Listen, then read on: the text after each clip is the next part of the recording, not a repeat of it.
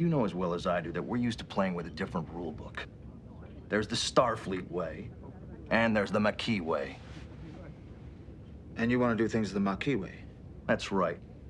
That's always worked for us. That's the Maquis way too, isn't it? And if you want to keep doing it the Maquis way, that's fine with me. We can do that tomorrow, the next day, every day until you report to Lieutenant Tuvok. You understand me? What? How does a Starfleet crewman answer a question? Yes, sir.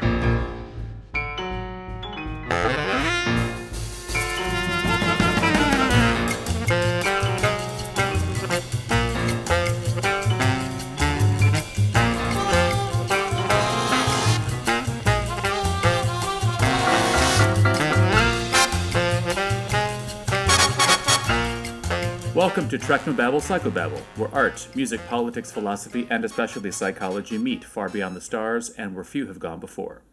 I'm Elliot, your resident Trek nerd, and cheese so dangerous it will blow up your ship. And I'm Elizabeth, student of humanoid psychology, buttered or unbuttered. Our mission each week is to boldly tackle an idea or ideas through the lens of our beloved franchise to seek out and explore new perspectives about who we are and who we could be. This week, Elizabeth and I continue our series on the Maquis and delve into the series for which they were created, Voyager. We are exploring what makes a Maquis a Maquis. The second episode of the series, from 1995, called Parallax, was written by Brandon Braga and Jim Trombetta, and directed by Kim Friedman. Newly minted First Officer Chakotay finds himself with a personnel issue. Acting Chief Engineer Lieutenant Carey has had his nose broken by B'Elanna Torres. Tuvok wants to inform the captain, throw Torres in the brig, issue a court-martial.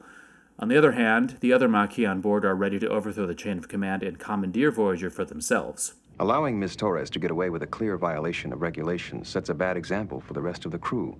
We just want you to know that if things do get out of hand, we're ready to back you. What does that mean? In case you want to take control of the ship, you have our full support. So on the one side, I'm facing a Vulcan who wants to court-martial you. And on the other, I'm facing all the Maquis who are ready to seize the ship over this. You've turned this into one lousy day for me, Torres. Her anger management issues aside, Chakotay wants to promote Torres to chief engineer over Carey. But Carey's next in line. You're a better engineer than he is. I have no intention of being your token Maquis officer. Show me another qualified Maquis candidate and I'll consider him. B'Elanna Torres. Who cannot control herself and who could not make it through the academy. She's the best engineer I've ever known. She could teach at the academy. I'm telling you, you're going to have to give them more authority if you want their loyalty. Theirs? Or yours, Commander? I'm trying to help you. I'm sorry you don't see that. Janeway is very skeptical. Her training and experience suggest that Starfleet protocols should be followed to the letter. It doesn't help that Chakotay is overstepping protocols right in front of her face on the bridge, leading to a tense discussion in the ready room. Both leaders are protective of their people and highly suspicious of the other's instincts.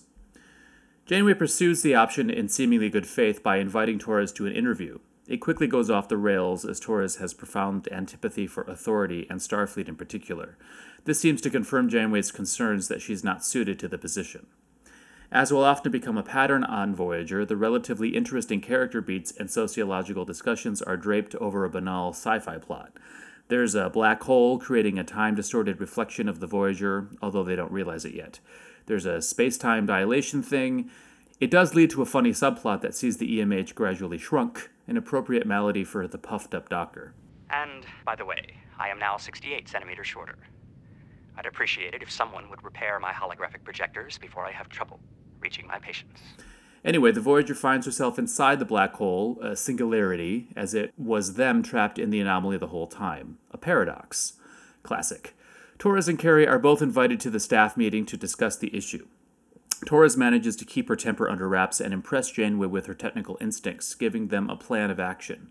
This plan is a deluge of dizzying technobabble, but we do see that Janeway, a former science officer, and Torres bond over their shared love of technical gibberish. Warp particles. The pair have to take a shuttle out to do more tech stuff. While on the shuttle, Janeway lets Torres know that, like one of Torres' old Academy professors, she appreciates students who challenge her assumptions at times. Inspired by Torres, Janeway herself has to make a relatively reckless choice in punching the Voyager through the event horizon, Yeah, any science majors in the audience, just shut your ears. In the epilogue, Janeway and Chakotay mend fences a little bit over Torres' inevitable promotion to chief engineer. It was really cool for me to like revisit, especially these episodes. Like I haven't watched Voyager in a really long time, and kind of seeing like the origins of like B'Elanna Torres and Chakotay. It was just like, it reminded me of like looking through like an old photo album or like a yearbook. I'd be like, oh, do you remember when we were this stupid? You know? I was never that stupid. No, yeah, you're right. You're still that stupid. I'm kidding. I love you.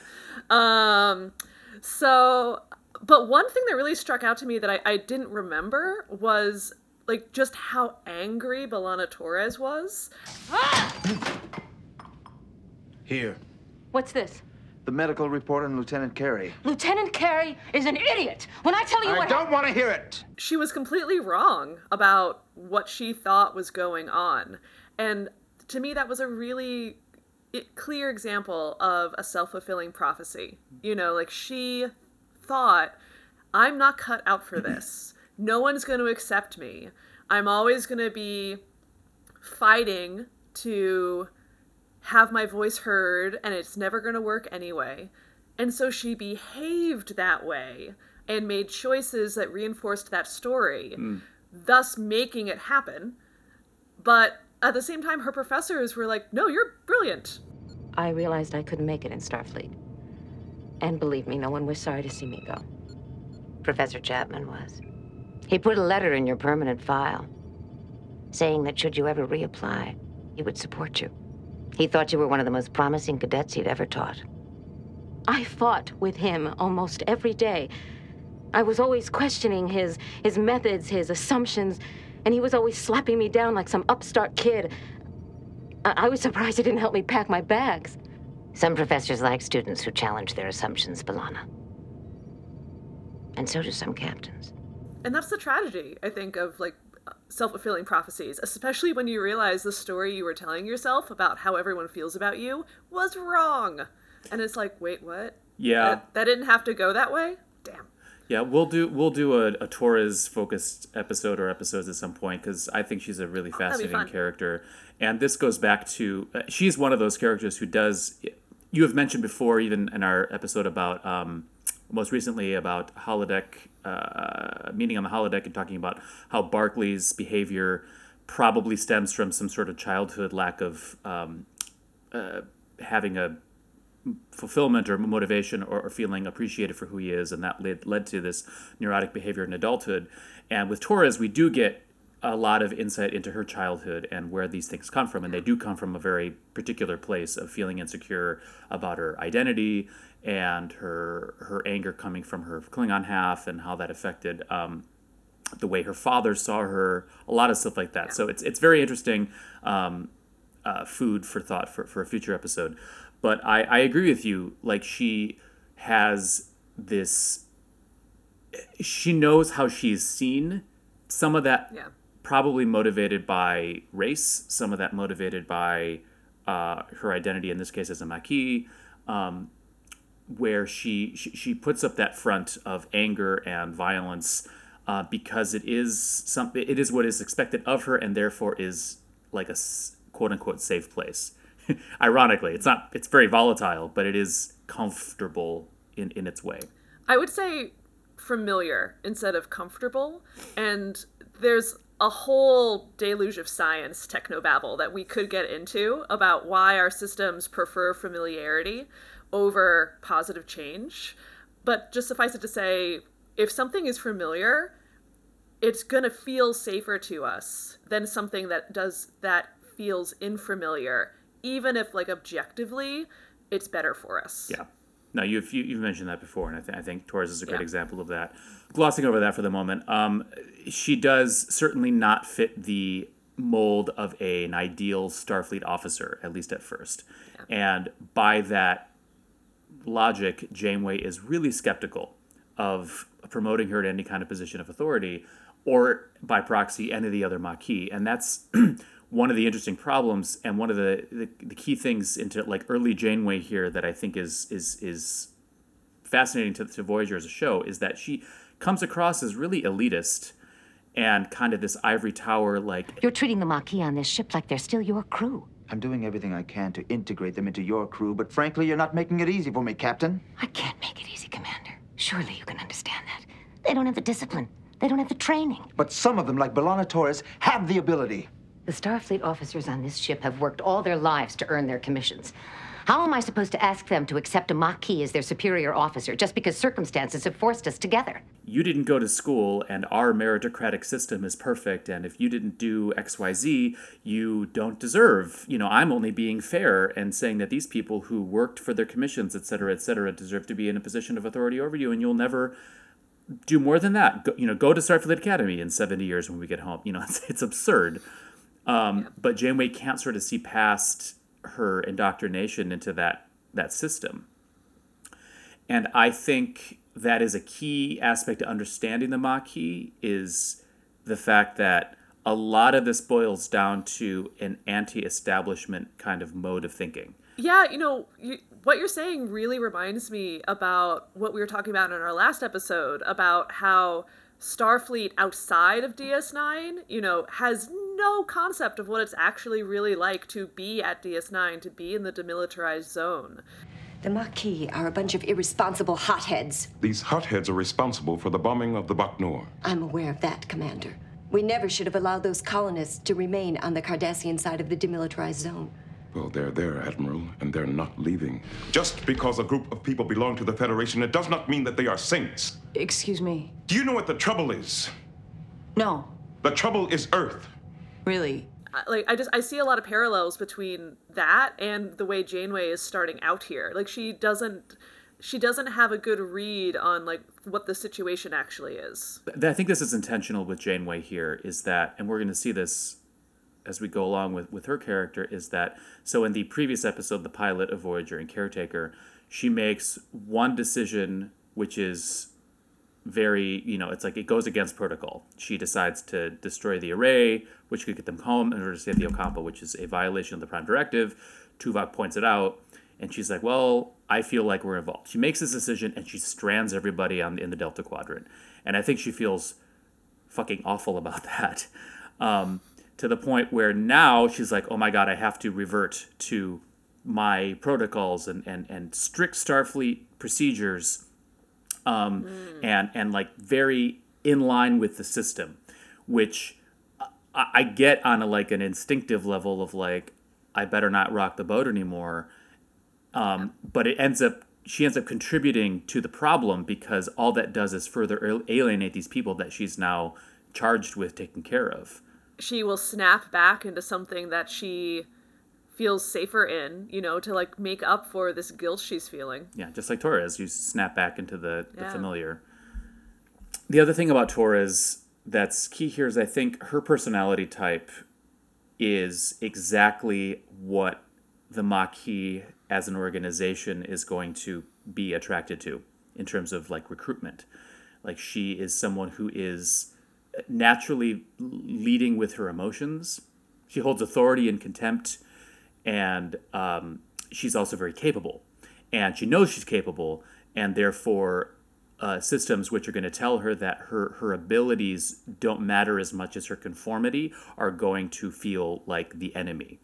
And so she's prime target for those kinds of systems. And it is interesting, we don't want to lose sight of the fact that whatever sympathies we might have for the Maquis, and I think there are some to be had, despite their conceptual flaws, they are terrorists. And in the real world, terrorist cells, regardless of what judgments one would make about their goals and their philosophy and their methods, they do a similar thing where they target, they recruit based on sort of these kinds of demographic and sociological factors, and say, you are the right person for my group. I've identified that. Yeah, they make them feel special when they're actually vulnerable.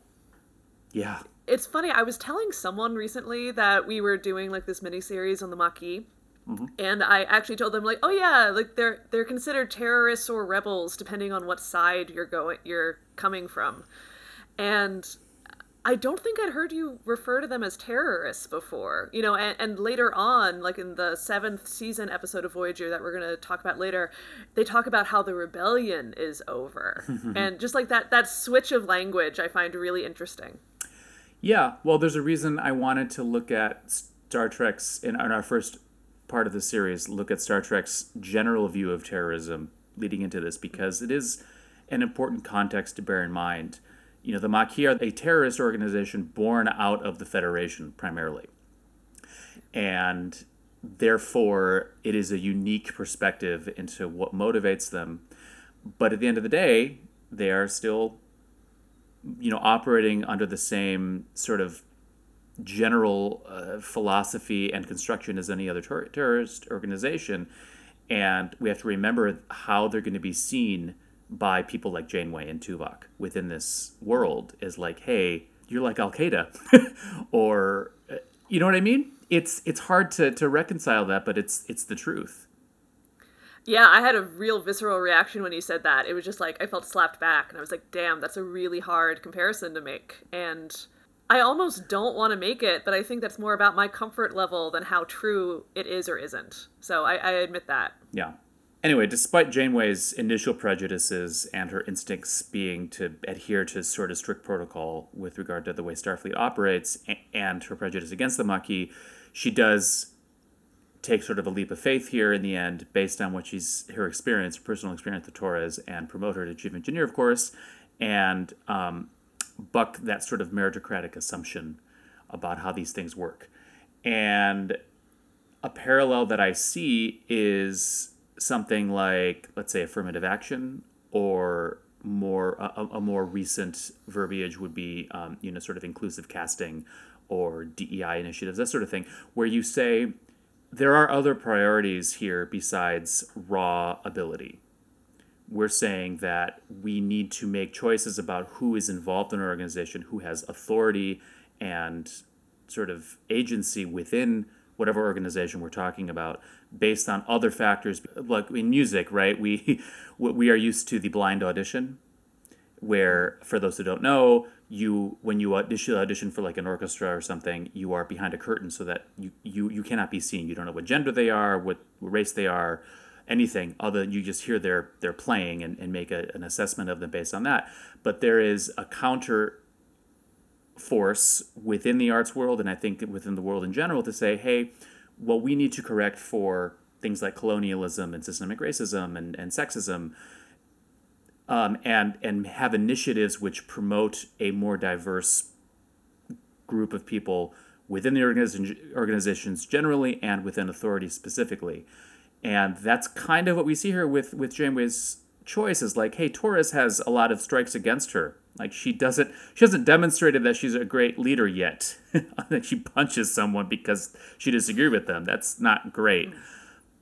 And yes, she's a good engineer, and that's not unimportant. But Janeway says it's more important in this context for your fellow Maquis people to see that we are all equally valued in this hierarchy. And I need that to happen for the sake of this community. And that is the sort of deciding factor. 2 crew members have already filed complaints about her promotion. And she may be in for a tough period of adjustment. But I think B'Elanna's going to make a fine addition to this crew. Our crew.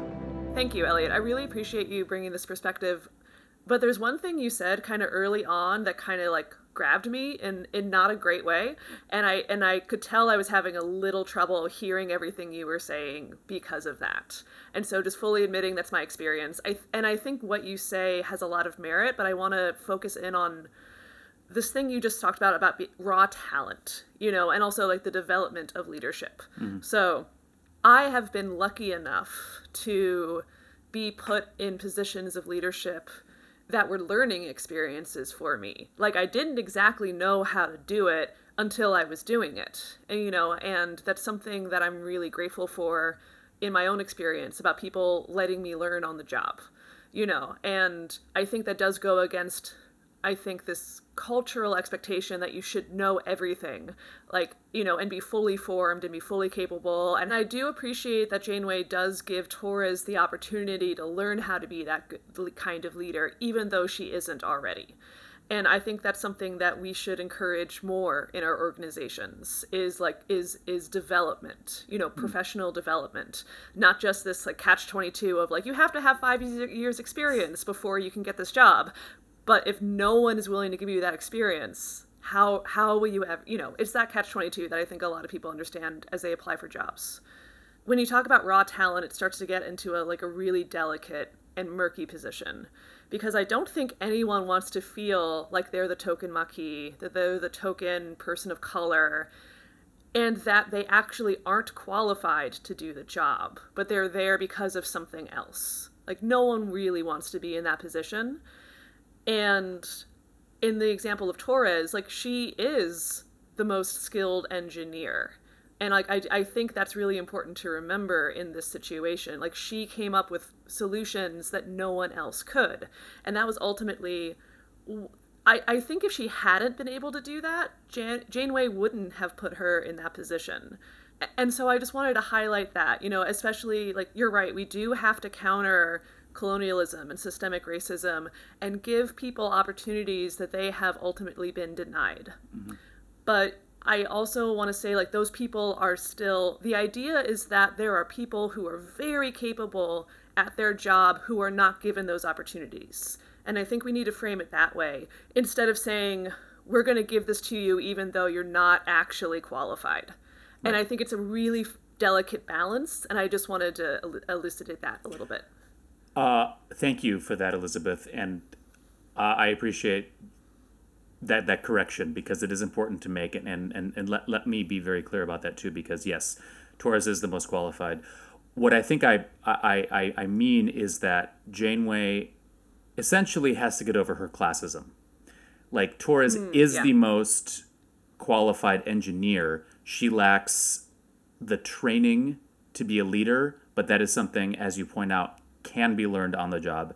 And there is a good reason for someone who hasn't been given that opportunity yet to be given it, and in a public way that demonstrates that Janeway is open to different modes of thinking on her ship, because it gives other people the opportunity to succeed and to make the most of their abilities.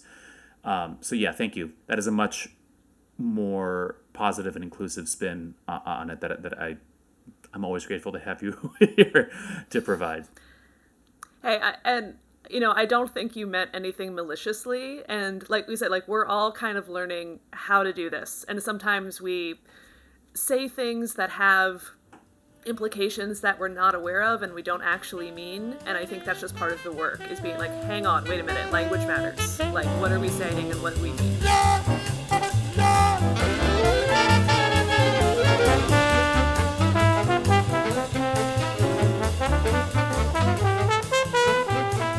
From the beginning of Season 1 to its impromptu finale, our next story is Learning Curve, also from 1995, written by Ronald Wilkinson and John Louis Matthias, and directed by David Livingston.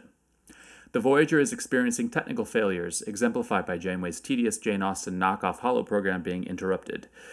The repairs to this problem cause their own disruption as a former Maquis, Dalby, is discovered by Tuvok replacing one of the malfunctioning bioneural gel packs that make Voyager so fast and nimble, but without authorization. Remember that point about ridiculous technical plots? Well, this week it turns out Neelix cultivated some cheese, which created a bacterial infection in the gel pack system, endangering the entire ship with cheese. Literal cheese. Anyway, Chakotay and Tuvok once again find themselves sparring over the former Maquis' insubordination. Janeway has evolved a bit over the last few months and decides the best approach is to help a few of the more maladjusted Maquis learn to be part of the team by participating in some cadet-level remedial training with Tuvok himself. Dalby and 3 other crewmen find themselves running and failing holodeck simulations, running laps through the Jeffries tubes. By the way, they only agree to this after Chakotay punches Dalby in the face, echoing Torres' behavior from Parallax. If they want to keep doing things the Maquis way, then it's going to involve a lot of bloody noses. This proves a failure, leading to Tuvok getting some advice from Neelix. These are Keela flowers. The stem is flexible. It's impossible to break. But occasionally on the same plant, there's a bloom whose stem is not so flexible. Ah, here's one. See? And when the stem is brittle, it breaks. You're saying that the Maquis crew is rigid and inflexible, that they will never adjust to Starfleet rules. No, Mr. Vulcan. I'm saying that you are rigid and inflexible. But maybe if you learn to bend a little, you might have better luck with your class. Those Maquis aren't Starfleet cadets. You can't treat them the same way. Get to know them. Huh? Try to find out what they're like inside. While the crew investigates the cheese, Tuvok tries to apply Neelix's advice in a game of pool with Dalby, but the effort reads as insincere and Dalby isn't having it. The ultimate character resolution comes when the gel pack malfunctioning reaches a breaking point and causes the Maquis quartet and Tuvok to be stuck in the cargo bay as it fills with toxic gas. I thought Starfleet rules said that was an unacceptable risk, going back to save him. It was. However, I recently realized that there are times when it is desirable to bend the rules. Lieutenant, if you can learn to bend the rules, I guess we can learn to follow them. Did you say cheese? Anyway, the EMH tells Janeway to give the Voyager a fever and kills the infection. You know, I know we're focusing on how contrived this whole, Maquis conflict is within the franchise, but also how contrived is it that with all the technology that the Federation has, they didn't think about food, which everyone eats, affecting mechanical, bio, whatever technobabble stuff it is. That just feels like, really? That's the hole in this technology? Yeah. I'm a bigger Voyager fan than most Trekkies, I think, than a lot of them anyway. Okay. But so maybe I'm the wrong person to do this, but I'm going to give a little bit of leeway. I find the cheese infects the ship plot stupid and ridiculous. Yeah. But at the same time, you remember back in The Wounded that we did. Oh, I can still remember the aromas when my mother was cooking. She cooked? No, she didn't believe in a replicator. She thought real food was more nutritious. She handled real meat? She touched it and cut it? And I think the idea is, okay, this is a starship, and all the food that they're ever going to eat is replicated. They're not even contemplating. Remember that the mess hall existing is a Neelix innovation. It was just replicator, Janeway's dining room, and tables. So the idea that there's real food, especially like cheese being cultivated, is something. I still think it's insane that this is a ship that has antimatter and repels, black holes and stuff. Can't deal with bacteria in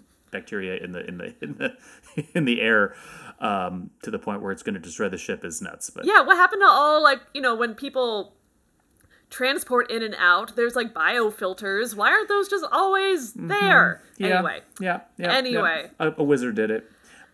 I have a hard time necessarily. Well, I don't know. I feel guilty about this, but my favorite line in the whole episode is Dalby is explaining to Tuvok in the cargo bay when they're being told that they've been selected for this special training. The problem we're having, Lieutenant, is that this whole thing is insulting. We didn't ask to come aboard this ship, but we understand the situation we're in, and we've done the best job we can. And now you're telling us that's not good enough. That is correct. Oh. Good social skills right there, Tuvok. Good job. It's so perfectly Vulcan, and it's the kind of thing I can't help it. I admit that I want to say to people sometimes. I'm like, yep, you're not. I know you tried. Try harder. So why is that your favorite line? Because you want to say that to people? I think this goes back. You and I have. I think butted heads is maybe too strong, but we've talked a little about this when we've talked about Spock and Michael and the whole Vulcan ethos and whether or not. I find Vulcan philosophy and that general sort of adherence to logic to be, one, generally aspirational, two, something that is not pursued enough in our non-Star Trek society. And you, I think, have said to me that it is overly emphasized in especially Western culture, and that we don't leave enough room for the other aspects of our reasoning and sort of emotional expression. So for me, it's just sort of satisfying to see someone say like, "Yep, I don't really care." You feel like you've tried so hard, you're not doing well enough. Try to do better. Yeah, it's fair. It's fair. It's funny. When you were just summarized everything I just said, I almost was like, "Yes, that is correct." Yes, I almost got there. I almost got that in. Yeah, let's argue about that in another episode. How's that? Fair enough. All right. We're put. Yeah. No. It's a fair point. This episode I think gave a really, really clear example of like what you and I have been struggling with in this whole like mini series that we're doing, in that the Maquis seem to be more interested in principles than what is actually going on. And we see that when Dalby is caught repairing the biogel, and he's like, I saw a malfunctioning gel pack and I fixed it. What's the problem? Your repair interrupted a number of ship's functions. That is the problem. I guess I'm used to doing things a little differently. On our ship, when something went wrong, you fixed it. I would remind you, Mr. Dalby, that you are no longer on a Maquis ship. And it escalates so quickly into an argument about principles and morals versus like procedure and like what the repair was actually about. And to me, it just really pulls back the curtain on like the whole Maquis mindset of like, it's about principles. That's what I'm arguing about, not actually this biogel pack. Yeah, we touched on this quite a bit in the last episode, especially with regards to like people like Cal Hudson and Roe, where there's this emotionalism at the heart of things that is papered over with this idea of it's about something, it's about, like you say, principles. And this was put into relief for me when Dalby explains his little backstory to Tuvok, which is so cliched. We lived on the Bajoran frontier. It was a hard life. I coped by getting into a lot of trouble. I was angry at everybody and everything. Till a woman came along who taught me about love. And for a while, I wasn't angry anymore. 3 Cardassians raped her and smashed her skull. I joined the Maquis and tried to slaughter as many of them as I could find. Okay. Taking it at face value, that's horribly tragic, but it is so inconsistent with what the Federation is supposed to be. Why in the world is this how Dalby grew up? What circumstances led this human being to that kind of life? That's insane. This to me is why other than very sort of specifically motivated incidents moving forward, this is the last time the Maquis as an issue is brought up on Voyager, is at the end of the first season here. And the reason is because the concept just doesn't work, it doesn't fit. And as soon as you remove the political context that is supposed to justify their actions, all you're left with is these personality differences between people who are sort of suited for Starfleet and people who aren't. And that all just comes down to emotional disagreements and sort of, like I said, like personality traits, temperaments that you can work through that stuff, I feel like, pretty easily if you're remotely mature. No, I think you bring up a really good point that, like, it's just another inconsistency trying to justify the Maquis' existence and, like, their motivations. And, yeah, at face value, it is a really tragic story. Like, if that did happen, that did happen to him in this fictional universe, and that you can understand why he did what he did given those experiences. But yeah, like if the Federation is supposed to be post-poverty, and post-scarcity, where did that fit in, you know? And I also find it really ironic that, like, you said the Maquis were created for Voyager. It started in these other series and then, tossed it to Voyager, and then after a season they were like, oh, this doesn't work, like outside of the setting of the demilitarized zone and the Bajorans and the Federation and the Cardassians. And to me that's just like, yeah, duh. But I do think you're right that underneath the theater of like Maquis rebellion, terrorism, all that are these differences in experience and personality and temperament. And it's really outlined between the people who have gone through, the commissioned Starfleet officers and then these civilians who have been put into this situation without really their without the training and honestly without the buy-in. They're like, if I suddenly was like stranded and had to adopt into a military structure, I would be so unhappy. But I also think it's like a really interesting example of like the hidden social contract that people abide by. Dalby and the other Maquis personnel who have been asked to do this program with Tuvok, they're saying like, Tuvok has no authority over them. He's trying, but like to them, that structure has no power or give to them. And they're like, we're not going to do this. And then Chakotay very clearly is like, cool, you don't want to abide by this social contract of like Starfleet protocol. Here's the alternative. I'm going to punch you. Yeah. And to me, like, it's such a violation of, normal polite society that we completely forget about, but when it's violated, we suddenly can see it so clearly, like I can expect to walk down the street and assume that no one is going to like pull my glasses off, throw them on the ground and stomp them, that is in the social contract. Like that is not something you do. But as soon as it happens, you realize just how fragile that whole like social agreement is. What is highlighted between like the Starfleet personnel and the Maquis personnel in this stage of like their, coming together is the different relationships to authority. And, we talked a lot about how B'Elanna had certain childhood experiences that like led her to behave the way she did. The same can be true for all people and how they relate to authority.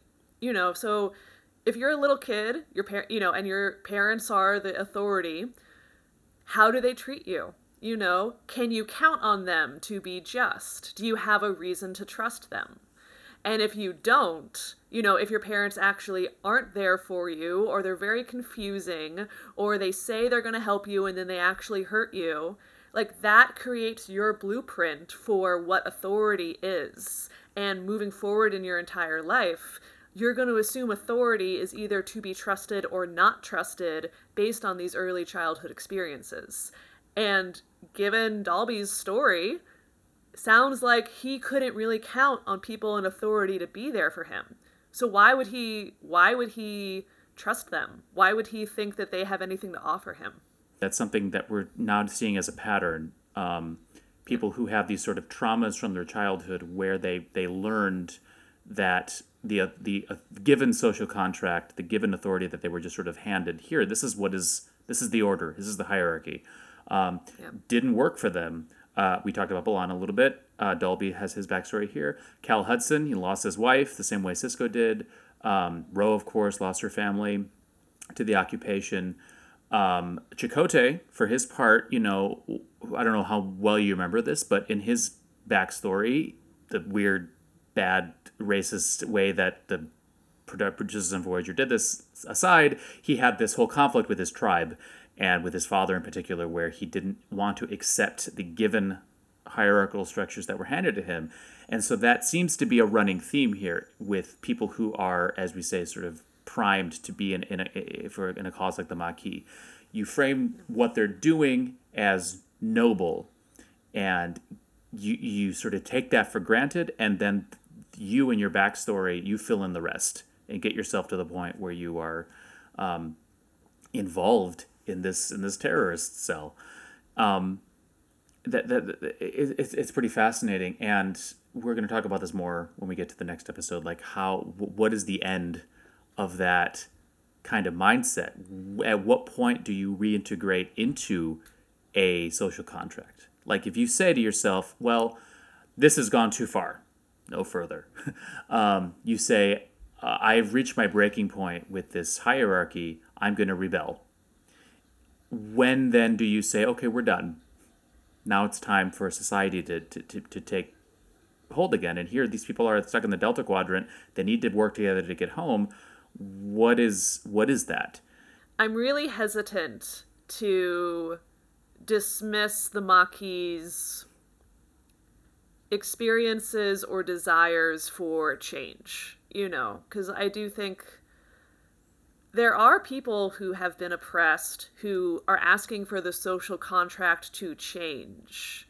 And I don't want to say that they shouldn't be able to do that, you know.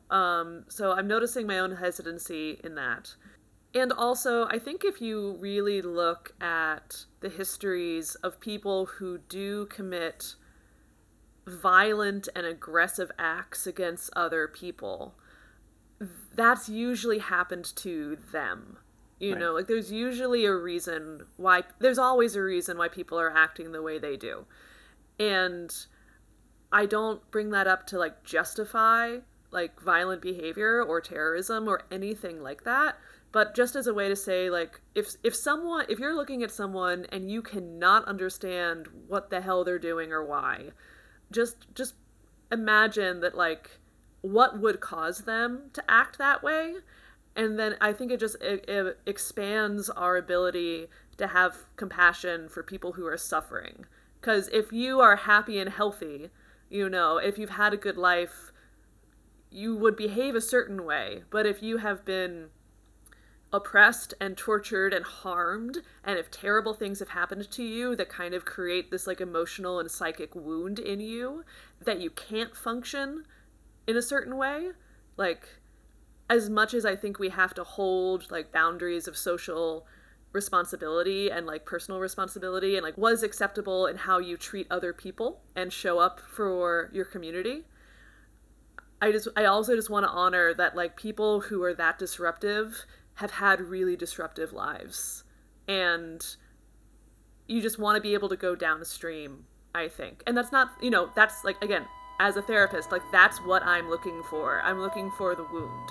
I'm looking for the reason why this happened, and trying to focus on the hurt that can be healed so that that behavior doesn't happen anymore. And I'm not advocating that that's what everyone should do, but if you do, you know, but just that, something just to keep in mind. It's not everyone's responsibility to hold that perspective, but I just wanted to say it's there.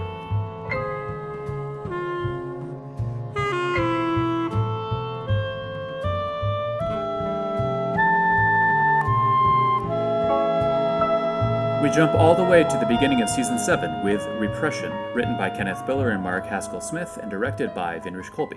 It aired in late 2000. The teaser shows us a Bajoran in the Alpha Quadrant, chanting Bajoran words. Hogtimfar, Badone. Hogtimfar, Badone. The room is filled with Voyager paraphernalia, and we see that he has a little database of all the former Maquis currently on Voyager. In the Delta Quadrant, newlyweds Taurus and Paris enjoy a movie on the holodeck. These will make the images on the screen appear three-dimensional.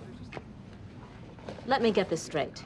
You've gone to all this trouble to program a three-dimensional environment that projects a two-dimensional image, and now you're asking me to wear these to make it look three-dimensional again? Great, isn't it? Their little makeout session is interrupted by the discovery of an unconscious crewman, Tabor, whom we last saw about a season ago in Nothing Human.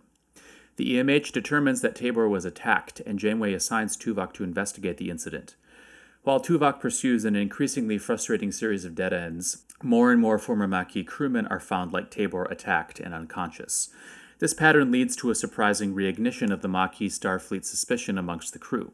Meanwhile, Tuvok's attention is drawn to the fact that the Voyager is now receiving regular data streams from the Alpha Quadrant thanks to the efforts of Commander Barclay.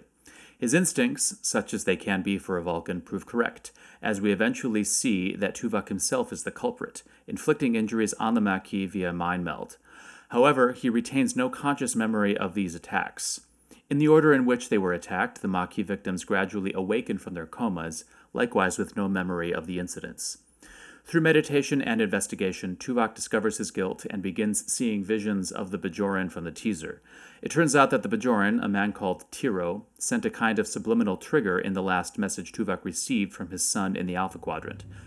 He was a Bajoran Vedic. He worked with the Maquis. Doing what? Counterintelligence. He was thrown out for experimenting with mind control.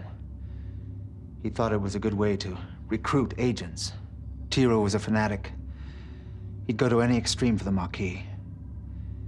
He called the rest of us traitors for rejecting his ideas. Swore he'd fight the war on his own if he had to. Truro recruited Tuvok using his techniques while Tuvok was undercover with the Maquis. When Tuvok recovers the memories fully through meditation, he initiates the endgame for all the attacks and triggers Chakotay with a Bajoran code phrase, who systematically awakens the rest of the former Maquis, who finally enact that Maquis rebellion we've been promised since Parallax. The twist, however, is that Tuvok's meditative efforts did finally expunge Tiro's influence from his mind, so he plays double agent for Chakotay for a little bit before finally double-crossing him and restoring the crew and ship to normal. So, Elliot, it really warmed my heart that Tuvok's son decided to study music composition. Right. Like, that was really sweet.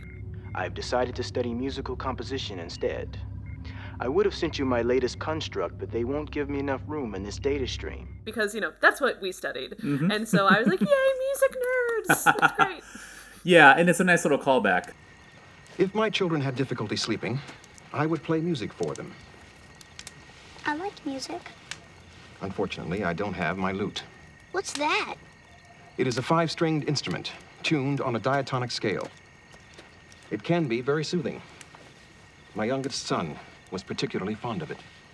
He traveled through the windswept hills and crossed the barren fire plains to find the silent monks of Ker. Still unfulfilled, he journeyed home, told stories of the lessons learned, and gained true wisdom by the giving. He has musical tendencies, so it's also a nice thing to see that an artistic pursuit from a logical race and a logical being. I like that mixture. I do too. It's rich. Yeah. One thing I noticed is that, like in our Geordi episode, you remember in Aquiel, you pointed out to me the fact that creating a sci-fi explanation for her memory loss was not necessary and kind of glossed over the fact that trauma can lead to normal memory loss anyway. We have a similar situation happening here where, I don't know, I feel like Tuvok's the trauma that he went through and then attacking people and forgetting the details about it is something that could happen without the sci-fi mind meld explanation, mind control thing over it. And I wanted to point that out because I wanted you to pat me on the head for remembering what you told me. Cue affirmations. Elliot, I'm so proud of you. Oh, that's great. I try once in a while. Every now and then. But you know what's funny? I didn't notice that. Oops. I won't tell your teachers. It's okay. Oh, please, yeah. No. They will not let me graduate. No, that's fine. No, I think you're right. I think I just was going with the, I kind of assumed it was sci-fi hypnosis is what was happening. So maybe in that way, I was just already assuming a real life explanation as to why that was happening, the dissociation and all that. But you are right. It didn't need to be some techno mind meld reason for why Tuvok couldn't remember and why also the people he was mind melding with couldn't remember either. Great band name, by the way. Techno Mind Meld. Techno Mind Meld. Yeah. So, I guess this is an example of Star Trek writers making things more complicated than they need to be, and the only time they've ever done that. Especially on Voyager. And I don't mean to keep harping on how convoluted this Maquis thing is, which I also have now gotten from you. To me, that didn't really register, but now that we've been doing this, I'm just no, 100%. This does not make sense. What the hell was Tiro's original plan? And what was his plan for Voyager in the Delta Quadrant? I have no idea what the purpose of this whole thing is. I want to come back to his plan in this in the current moment, what his plan is with Voyager being lost. But I do think there's some semblance of logic to what he was originally planning. I mean, Chakotay calls him a fanatic, so it's we don't have to necessarily have a rational explanation, but I do think there's something to it. His original idea when he captured Tuvok, Tuvok was undercover at the time, and the idea was once he was finished ferreting out Chakotay and delivering that cell to Janeway, who was trying to track him down, this is in the pilot, in Caretaker, then Tuvok would return to Starfleet, openly, and then Tiro and the Maquis would have a double agent for them to do reconnaissance or whatever. Like, I think there was something potentially practical about that idea. Okay. But yeah, like I said, I'll return to what I think is going on now, 7 years later. I watched all 3 of these episodes in one sitting. And I watched the 2 episodes in season 1, and then I jumped immediately to this episode. And knowing that 7 years of the television show and of the experience had gone on in between that time, when the my crew versus your crew conversation between Janeway and Chakotay came up, I was floored. It's either a coincidence or they're being singled out. There hasn't been any hostility between the Maquis and the rest of the crew for years. Maybe someone on your crew couldn't put the past behind them. My crew? That hit really strongly to me, knowing that hadn't been an issue for 7 years, and then all of a sudden it was. And to me, just really spoke about, like, implicit bias that we can work really, really hard to overcome, and on some level it's there. And it can be exposed under stress and under anxiety, and when you feel like you're under threat. Like, we fall back into these more deeply rooted, often problematic patterns, even if we've done so much work to, like, try to really connect. And to me, like, that was a kind of sad moment to realize, like, underneath all the progress that they've made, there was still this implicit, like, you versus us. And that hit really hard for me. I agree. As I said, the writing of the Maquis and Voyager is often criticized, and I'll come back to that as well. But there is, something inside these people had to be, quote unquote, awakened, right? It's not just pure mind control. I mean, Chakotay mentions things like how he still doesn't trust Tuvok because of Tuvok's betrayal way back in Caretaker. But I can't forget what happened 7 years ago. You have a history of betraying the Maquis. Like, whatever weird mind meldy thing is happening, and it is contrived and weird, there are strong elements of who these people are underneath that are just sort of being allowed to be at the surface, and the other stuff, the stuff that they've learned, the growth that they've done coming together, is being repressed, which is, I think, is why the episode is called Repression. Because it's not repressing. You know what I mean? It's not like they're giving new personalities. They're just, we're going to take all of this positivity and these relationships that have mended your conflict and conflicting personalities and repress those so that your worse instincts come to the surface. That is sad. And also doesn't need a sci-fi explanation. Like, when people feel threatened, the logical, rational part of our brain shuts off. And then all you have is the fear and the threat, and how do you respond, and how do you survive? And, like, I also saw that with the Maquis, especially, like, the amount of paranoia and fear and conspiracies that a lot of the Maquis members were sharing, now that this was happening, like, was also really striking, especially after 7 years of, like, building rapport. I've never trusted the Vulcan. He's betrayed us before. He was doing his job. He didn't care about the Maquis back then. Why should he now? We're not Maquis anymore. Tell that to our friends in sickbay. Oh, come on. We put our differences aside 7 years ago. It's ancient history. Maybe history is repeating itself. Look, the truth is, we don't know what we're up against. But the last thing we need right now is an outbreak of paranoia. When people kind of really latch on to conspiracy theories, from the outside, we can just look at that and be like, you are crazy. That makes absolutely no sense. But we're not really looking at the reasons why they might believe that. And it's not rational. But if you have the choice between feeling vulnerable and helpless, or the choice of feeling like you actually know what's going on and people can't fool you, and that gives you some sense of, like, protection and agency that you otherwise lack. And honestly, like, most of the time when people believe conspiracy theories, it's for that reason. It's giving them something emotionally that they want, especially because they don't want to feel another way. They don't want to feel like they live in a precarious world where danger is lurking around the corner and there's nothing they can do about it.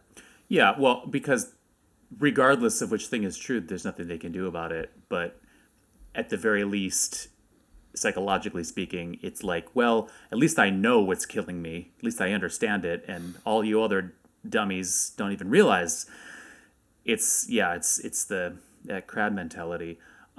It's also a really sad parallel to what the way social progress tends to happen. You know, I mean, not to get on too far a tangent, but we are in the midst of a pretty insurgent transphobia pandemic sweeping many of our cultures at the moment, and it feels a lot like backsliding to the days of really open, rampant homophobia, which I think a lot of us on some level thought that as a culture we had moved past, and then, you know, something happened and it opened the floodgates again, and suddenly we're kind of back to these same arguments. It's like, did these last 10 years, however many years, not happen? Like, am I nuts? And that's sort of how it feels here with the Maquis suddenly caring about this cause again. I'm with you that, like, what's happening in American society and politically as well right now is heartbreaking and not in the direction I ultimately want us to go. Like, I agree with you fully in that way. I'm slightly comforted, and maybe this is my own conspiracy theory so I can feel better about it. Disclaimer there. I'm slightly comforted knowing that systems expand and contract naturally. Like, you know, you have the cliche saying, like, healing isn't linear, because you'll make a lot of progress and then you're going to slip back into old ways. And then it's like 2 steps forward, 1 step back. Human growth is like that. You know, psychological healing is like that. I think and I think the progress of society is also like that. There's an expansion and a contraction. And it really depends on, like, what side you're on that will define what's the expansion and what's the contraction. But I think that's what's going on right now.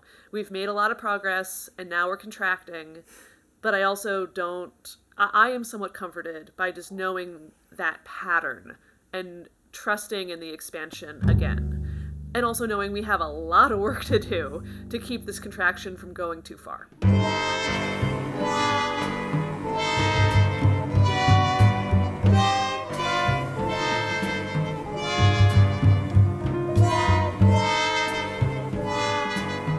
So let me return to Tiro for a moment and talk about what his motivations after the 7 years have passed, and now that the Maquis is no longer a thing in the Alpha Quadrant, what he might hope to accomplish. And the answer is nothing particularly rational, but I do think his irrationality is very illuminating about what goes into becoming a Maquis and living as one, which is that it is about this bucking of authority. It is about prioritizing an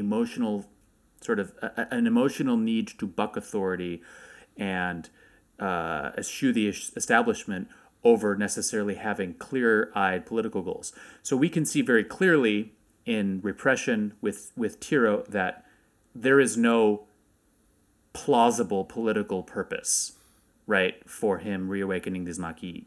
Even if somehow Voyager got home the next day, what are they going to do? Like, there's nothing to be done anymore. And yet the need to do this is present in him, and I think that dynamic is true of the Maquis prior to their being wiped out. Spoiler, I know we're going to talk about this a little later, but prior to their being wiped out by the Dominion, that was already true, where what their stated goals were politically, you know, by Cal Hudson and by Michael Eddington, which we're going to talk about next time, are achievable in a very different way. That they, you know, it goes back to the conversation between Quark and Sakona. It's like, they have weapons, you have weapons, everyone has weapons, but right now, no one has a clear advantage. So the price of peace is at an all-time low. This is the perfect time to sit down and hammer out an agreement. Don't you get it? Attacking the Cardassians now will only escalate the conflict and make peace more expensive in the long run. And yet something about the romantic, emotionally fulfilling context of being the underdog, fighting the good fight against the man, is too tempting for these people to turn away from. It's like what we saw with Dalby. It's not about whatever the like surface situation is. It's about what it represents. It's about what it means. Yeah. And if you're fighting for a principle, like that's really hard to feel resolved about. Mm-hmm.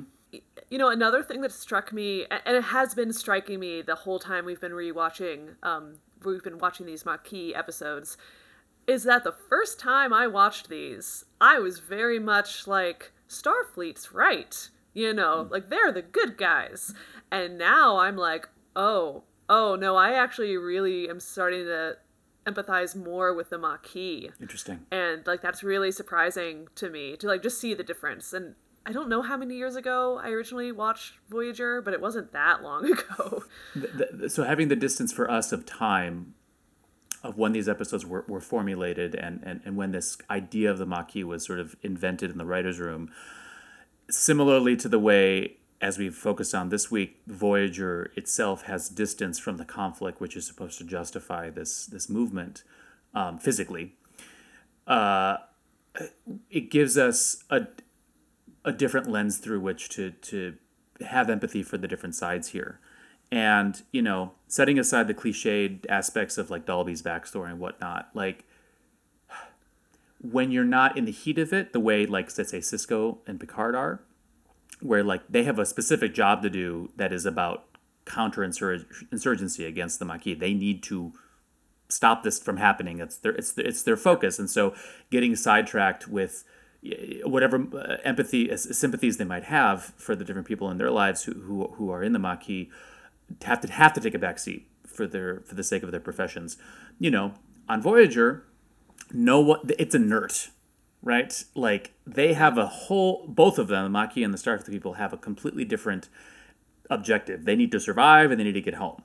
And being Maquis or being Starfleet has nothing to do with the reality of that goal. But the way it does matter is in the way one approaches problem solving. You look at, of course, in both Learning Curve and Parallax, we have a punch. Someone gets punched in the face. It's like this is how the Maquis do things.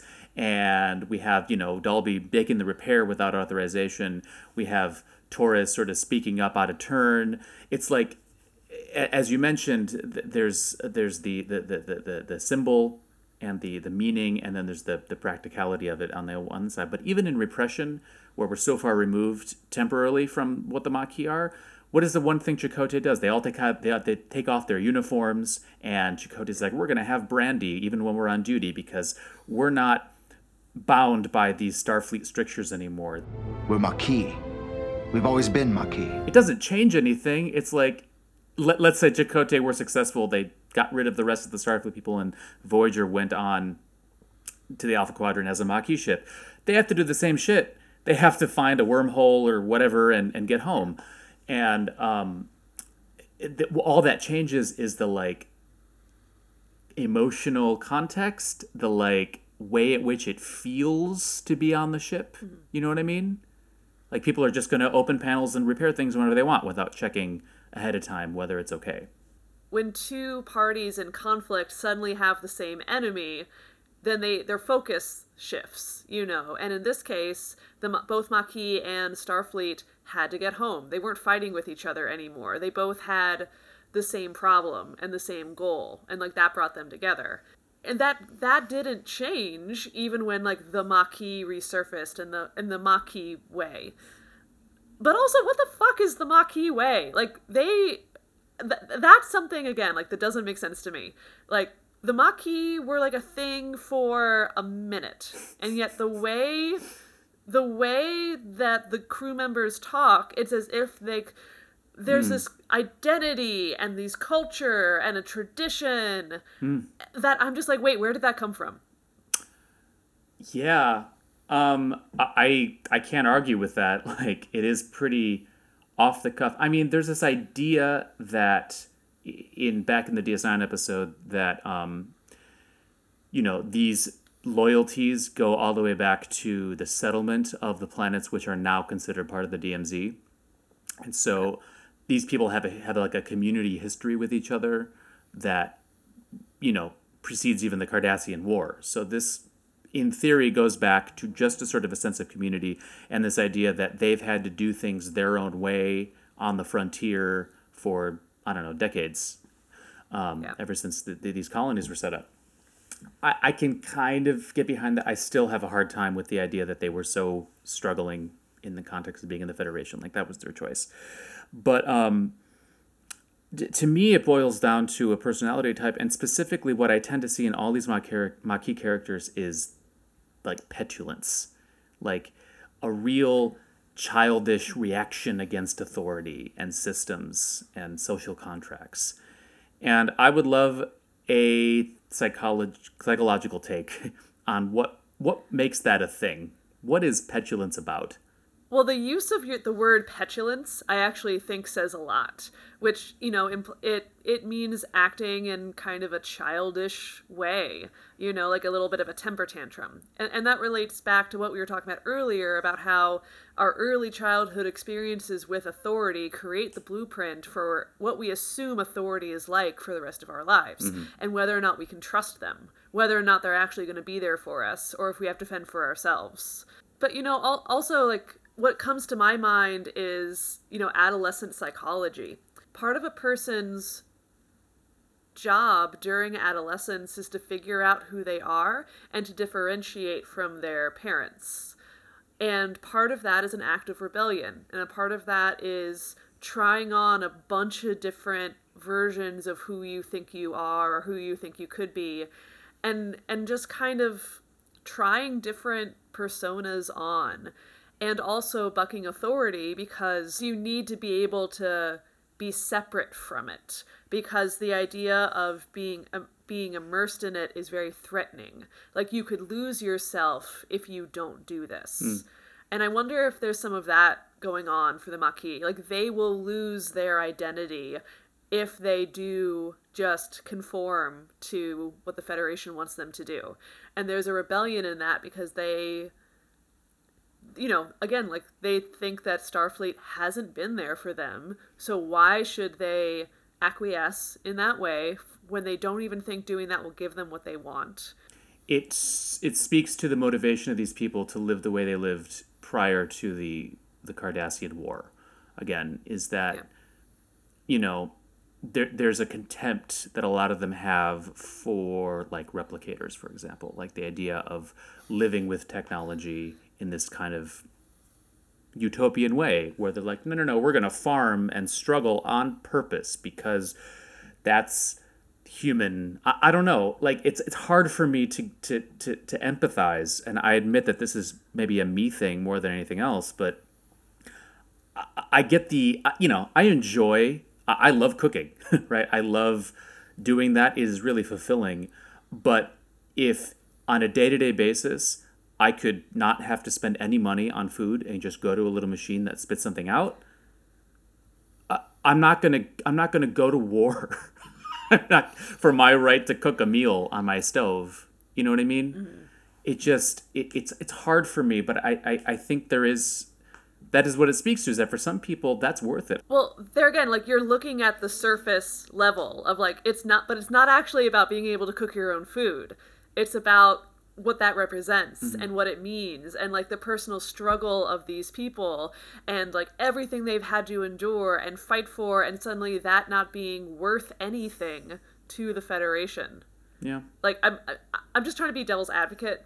The only other context we have for the origins of the Maquis, again, came from an episode we didn't look at directly, but we talked about, was Journey's End, where we have the Native American tribe on that planet that, right, they wanted to stay. This was the impetus of it. This planet holds a deep spiritual significance for us. It may be necessary to remove these people by force. We can't do this.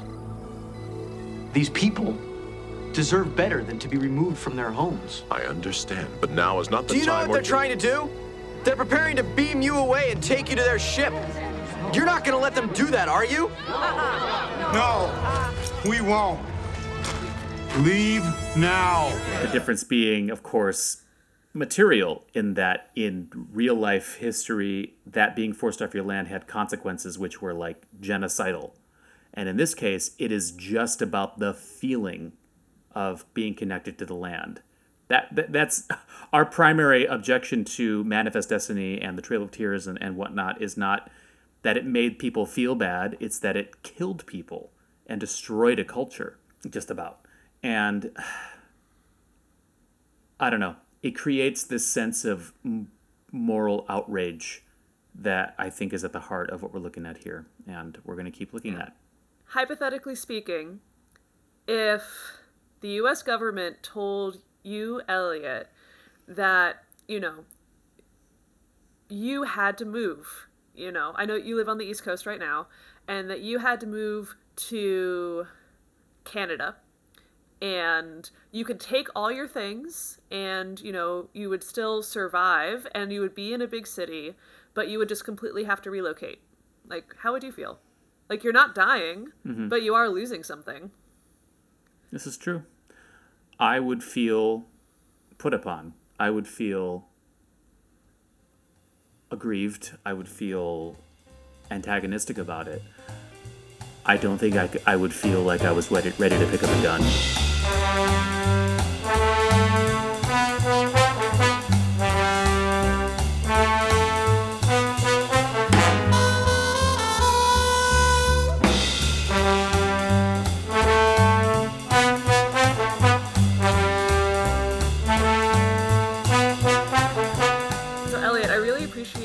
Pointing out that Voyager, the series that the Maquis were created for, threw out the concept after season 1.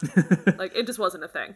Yeah. So I think, in a way, I do think that speaks to, like, how well this idea actually settled into the Star Trek universe, and that it kind of had to get wedged in there and, like, didn't integrate. It just, like, was in there and then, like, taken out, and then it was, like, just a thing. Yeah, I agree. I think it was poorly thought out. I think I'd have to think harder about how to do this in a way that would have worked. Voyager gets a lot of shit for its writing, and I don't agree with all of it. I empathize with the frustration that people feel that there wasn't a lot of continuity in the show, that some problems were solved too easily, too much technobabble. All of that is true. With respect to the Maquis specifically, it was conceptually flawed before Voyager was on the air. There was nowhere for it to go that made any real sense within the Star Trek universe. You'd have to rewrite the entire history of where it was coming from. So for me, I think they did just about all you could do with it, which is to say, hey, you have these people with different personalities attracted to this organization, as we talked about, with a specific relationship to authority, and that's going to cause some initial strife when all forced together on this little ship. But as soon as, because they aren't horrible, selfish people, for the most part, eventually they're going to realize that they need to set that minutia aside and focus on the common goal, which is what they did after about a year. Save some Vulcan weird mind melty stuff down the line. One place the Maquis were still explored to the extent that they could be, was still in the Alpha Quadrant, where the conflict was relevant, of course, and that's going to take us to the Michael Eddington arc, as it's known on DS9, which is where we're going to put our focus for next time. So I really look forward to getting more insights from you, Elizabeth, on that front, and continuing this deep delve with you. Thank you, Elliot. You do so much behind the scenes in addition to just like having these great conversations, and I just really appreciate you and everything you're doing to put this out into the world. So just thank you. Thank you, Elizabeth. I really appreciate doing this too, and I appreciate all of our listeners and patrons and followers and subscribers. As always, comments, likes, ratings on Apple Podcasts, all that stuff is very helpful. We just want to make sure that the conversation is shared with as many Trek fans as we can. So until we continue with our topic for next time, Elizabeth, I will look forward to talking to you. See you then.